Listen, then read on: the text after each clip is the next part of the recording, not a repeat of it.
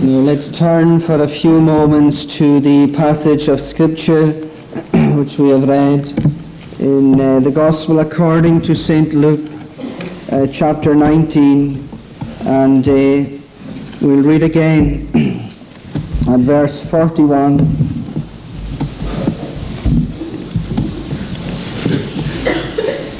Luke chapter 19 and at verse 41. And when he was come near, he beheld the city and wept over it.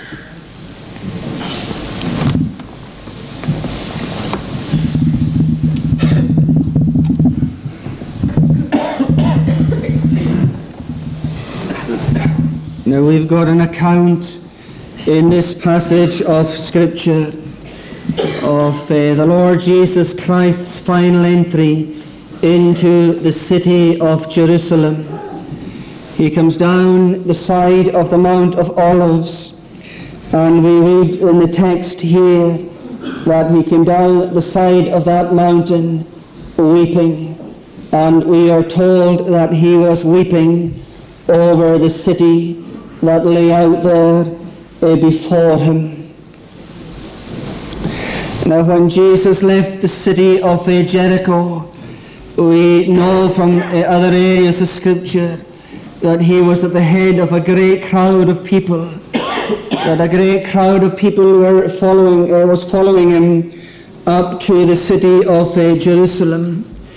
But news seems to have gone ahead of him to Jerusalem that he was on his way, and another great crowd came out of Jerusalem to meet him, so that by the time he draws nigh to Jerusalem itself, he has been swallowed up by, as it were, two great crowds, and he finds himself in the midst of a great number of people.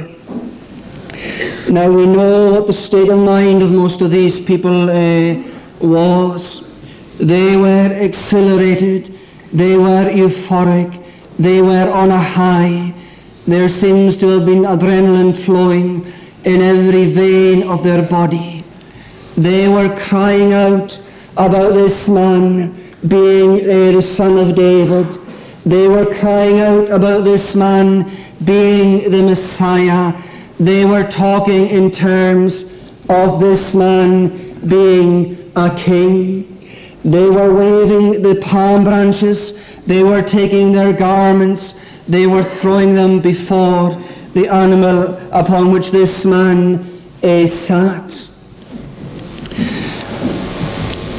Do you know, if it was you or I who was there, I think we know the way that we would respond to that kind of treatment.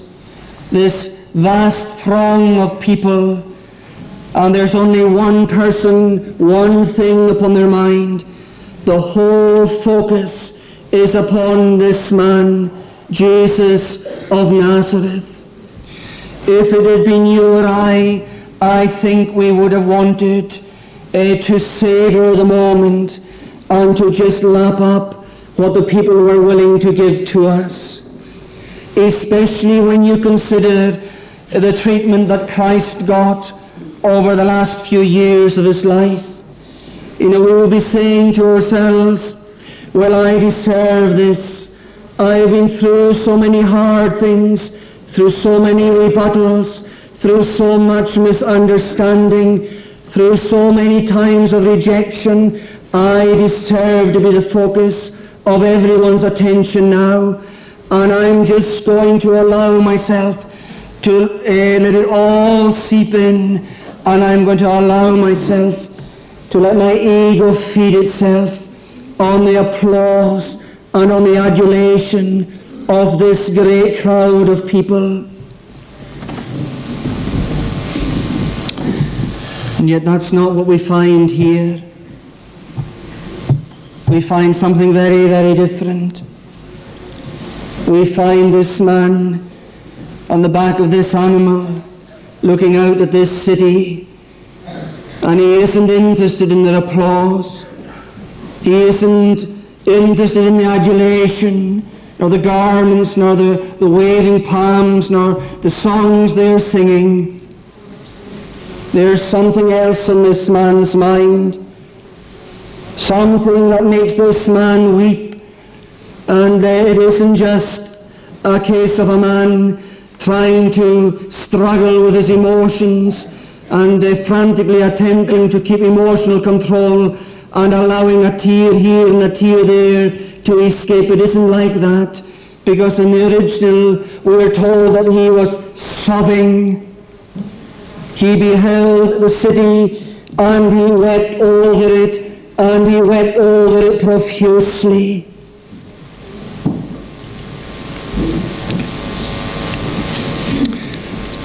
You know, in the passing we might ask this question. This great crowd of people that thought so much of this man, where were they in a few days' time when Christ would hang on the cross of Calvary? Where was the adulation at Golgotha? Where was the song of praise at the place of a skull? You know, it is a fact that many of these people, they turned away from this Christ, from this man. And if we ask the question, why did they do that? The answer is this: he proved to be a very different Messiah to the one they had hoped for. What were they hoping for? They were hoping for a king who would be like an earthly king, who would send the occupying power of Rome packing and would put Israel back on the political map of the world. And what would that mean for them? Well, it would mean no more taxes to that awful occupying power. It would mean more money in their pockets. They could do their own thing. They could build better houses. They would have better paid jobs. They could give to their children things that they couldn't now. But when they realized that it wasn't that kind of Messiah he was, they simply didn't want to know. Now, what was the problem? The problem was this, that these people couldn't see past the here and the now. They had set their hearts on time, and they weren't all that interested in eternity. But that's not the way it is with Christ, as we shall see from this passage. And when their aspirations were in smithereens, and when their hopes were all dashed, they did something that we were very well acquainted with. They began to look for a scapegoat, and the scapegoat would be the man who dashed all their hopes. And instead of him being the one who was to be king, he was the one that they would cry out concerning, "Crucify him, crucify him, we don't want to know any more." But despite all of that, this man would not limit his vision to time. This man would look out into eternity. And that is what you and I ought to do if we are wise as well. We ought to look out into eternity as well as looking at the here and the now. What is it that breaks the heart of Jesus of Nazareth as he comes down the Mount of Olives for the last time? What is it that makes him sob as he comes into the city of Jerusalem in his final entry? Well, what has he got to say? He's got this to say: "If thou hadst known, even thou, at least in this thy day, the things which belong unto thy peace." What was it that was upon the mind of Christ at this time? It wasn't the applause, it wasn't the adulation, it wasn't the popularity of men. It was something much, much more important than that. It was the peace of men's souls. It was this relationship about which we are all involved. this relationship with you and your God, and me and my God, and these people and their God. And he was very, very concerned that there should be peace in that relationship. We go back to the Garden of Eden, and there was peace there, sublime peace, but it didn't last. Man became an enemy, and there was enmity between God and man, and that's the way it has been ever since. But here is the Messiah, and he is concerned about peace in that relationship between men and their God. If thou hadst known, even thou at least in this thy day, the things which belong unto thy peace, but now they are hid from thine eyes. You know, these are very, very sobering words. That these things are hidden from the eyes of this city, so to speak.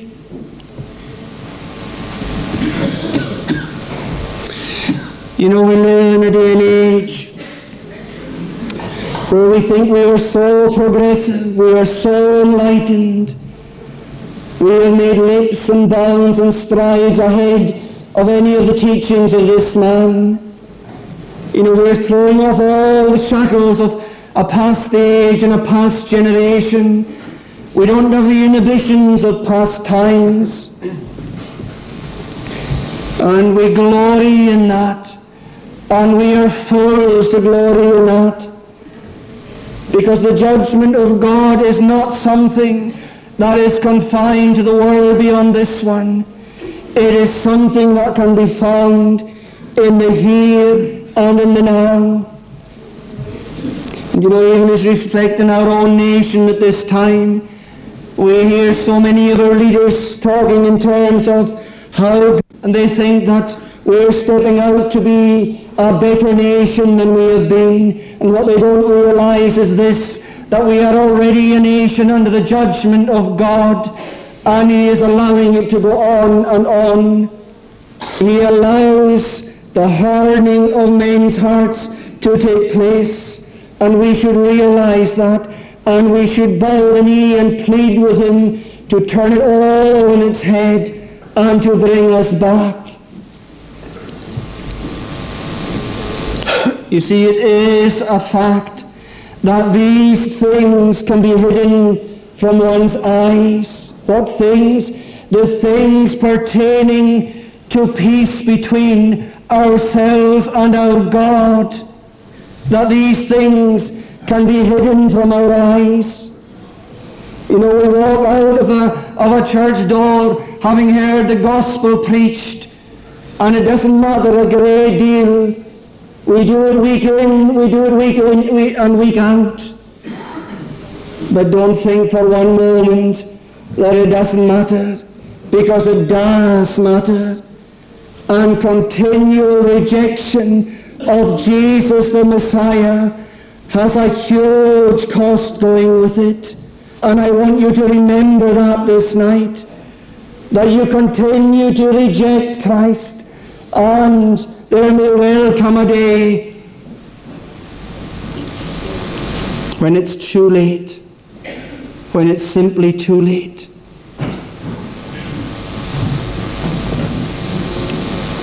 For the day shall come upon thee, that thine enemies shall cast a trench about thee, and compass thee round, and keep thee in on every side. What's Christ talking about? Well, you know, in the year AD 70, this city was razed to the ground. You know, the historians tell us that the gold of the temple even mingled with the blood of the people as it flowed in the street of Jerusalem. And shall lay thee even with the ground, and thy children within thee, whether that means the children within the city walls, or whether it means the children within mothers' wombs, because they also were slaughtered in the carnage of that moment. and they shall not leave in me one stone upon another. Why? Because thou knewest not the time of thy visitation.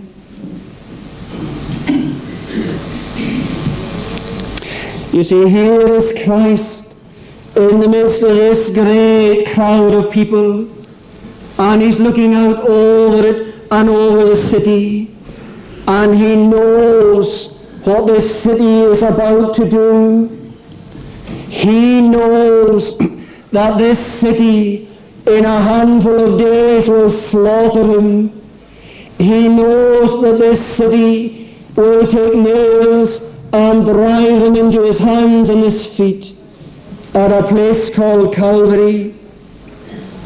But he knows also that men are responsible for their deeds, and that there will be a consequence for this city.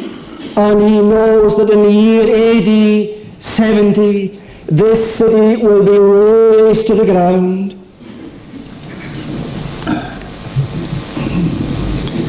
And he is heartbroken over that.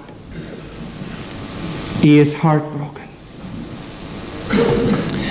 But I want us to remember this, that it wasn't just to the year AD 70 that Christ was looking on the Mount of Olives.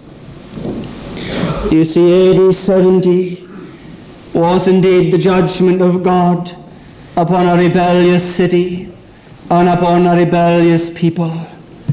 But it was only the prelude to a much greater moment, to the day of judgment for the whole of the human race that has ever been in this world.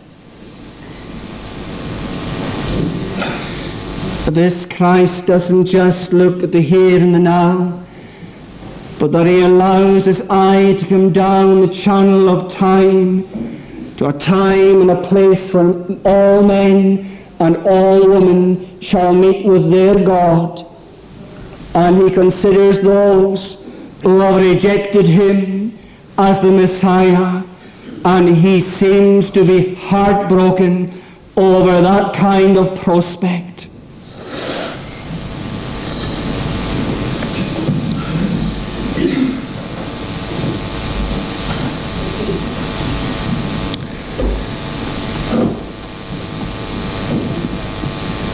I wonder what you would say if you were asked the question as you stood on the edge of that mountain that day, what do you think's in the mind of Christ? Would you have come up with this? I wonder what you would say if you knew what was going to happen on Calvary's Hill in a very short space of time. If you knew all that Christ was going to have to go through in the next handful of days of his life, and someone asked you, what do you think's in the mind of Christ at this moment? What would you say?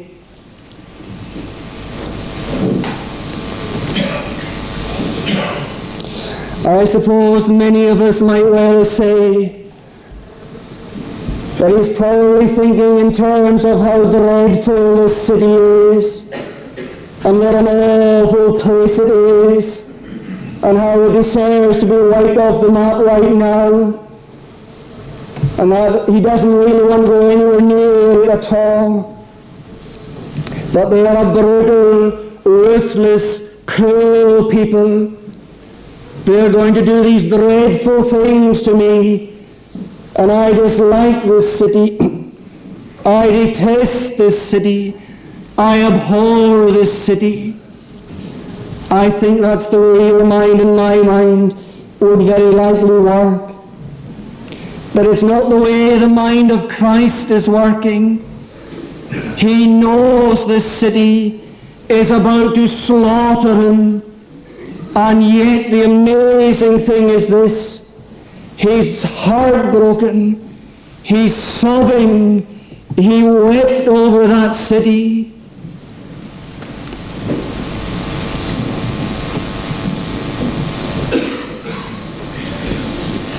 You know that parable we've just read earlier on in this chapter? It's about God, isn't it? You know, someone in that parable thought that God was an austere God, that he was a hard God. And for all I know, you are here tonight and you've entertained that thought. And for all I know, maybe you think it's the case at this very moment, that God is this harsh, hard, austere being. You know, I know of the doctrine of election. He chooses some, others are just left. And you feel that there's almost a streak of cruelty within God himself. You never say that.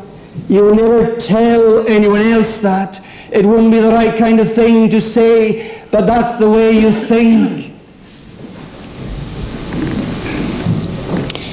We should remember this, that if we want to know what God is really like, that we take a look at the Lord Jesus Christ. It is he who reveals God to us.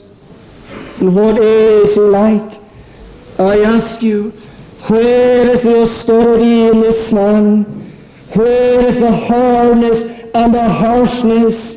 Is there anything remotely resembling the brutality that sometimes we entertain in our minds? It isn't. It isn't anything like that. It's not remotely like that. He is a Christ who is full of compassion. He is a Christ who opens his arms wide and says, "Come unto me, all ye that labor and are heavy laden, and I will give you rest." And I suppose that rest, the same thing as the peace he's talking about here. Rest in your relationship with your God and my God.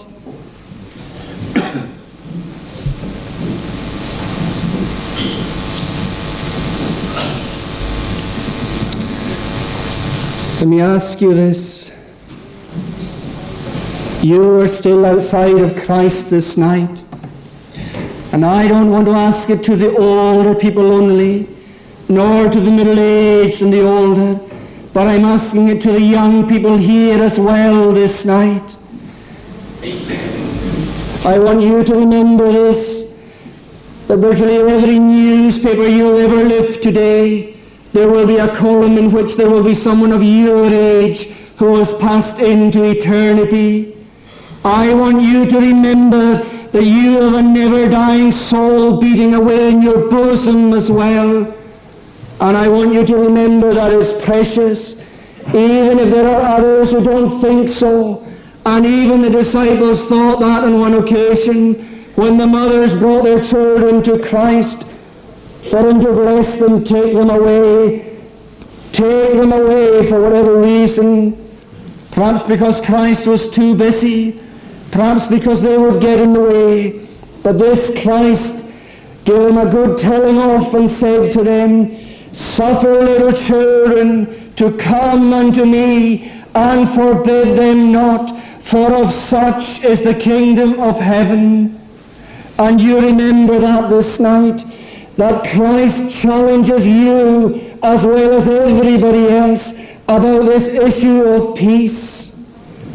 And so I want to challenge everybody in here tonight, young, middle-aged, and old. Tell me why it is that you are still outside of Christ. Tell me what it is. Is it something in Christ himself? Is it some defect? Is it some weakness?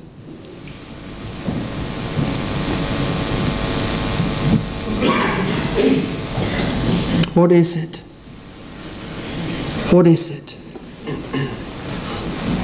And I fear there are some here who perhaps haven't even analyzed what it is. But if you would sit down and do that, and measure up what it is against who Christ is and what he's offering, you would realize how ridiculous the position you hold tonight really is. How absolutely ridiculous and mad it really, really is.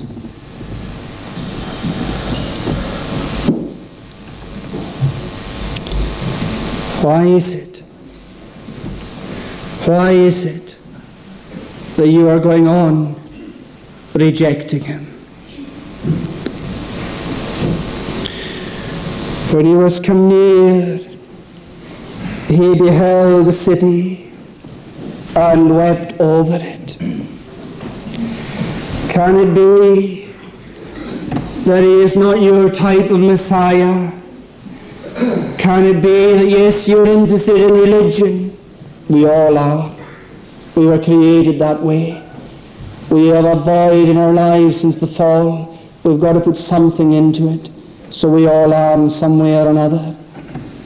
But that what you want to fill your religious void is not the kind of Messiah that Christ is. Well, let me ask you this. Is the kind of Messiah that you're after going to give you the peace of soul that you so desperately want? You know, it's amazing. It's really quite amazing the things people will do as they go along life's experience, as they hunt high and low for this one commodity, peace in their lives. And there is only one place to find real peace. There is only one person who can give real peace, and that is this Christ, the Christ who wept over the city of Jerusalem. Why, oh why will ye die? Turn ye, turn ye. Why will ye die? May God grant that we would all have the wisdom to flee to the Christ of Calvary this night. You remember what he said concerning this very same city. What did he say? O Jerusalem, Jerusalem, thou that stonest the prophets and killest those that are sent unto thee. What did he want to do? He wanted to sweep them up in the same way as a hen sweeps up her chicks and pull them to himself, so that they would be found safe for time and safe for eternity under the wing of Calvary. You know, I remember as a youngster going to feed the hens, and you know, if the dog would come and the chicks were around, normally the hen would scurry away when the dog would come, but not when there were chicks. She would scoop them all up and she would stand her ground. That's what Christ wanted to do for the city of Jerusalem. But there was one problem, and it was a big problem. Ye would not. Let me just say this to you. God forbid that it should be true, but that if you are found in a lost eternity, it will be down to one thing, and one thing only. Ye would not. Amen. Let us pray. O Lord our God, we pray that we would pay attention to the things that are of greatest importance as we go through this world. We pray for any who are in here this night who have a peace that does not come from Christ. We pray that it would be driven away from them, and they would find so much unrest in their souls that they would come running to the friend of sinners, crying out, Lord, be merciful to me, the sinner. And all we ask is in Christ's name. Amen.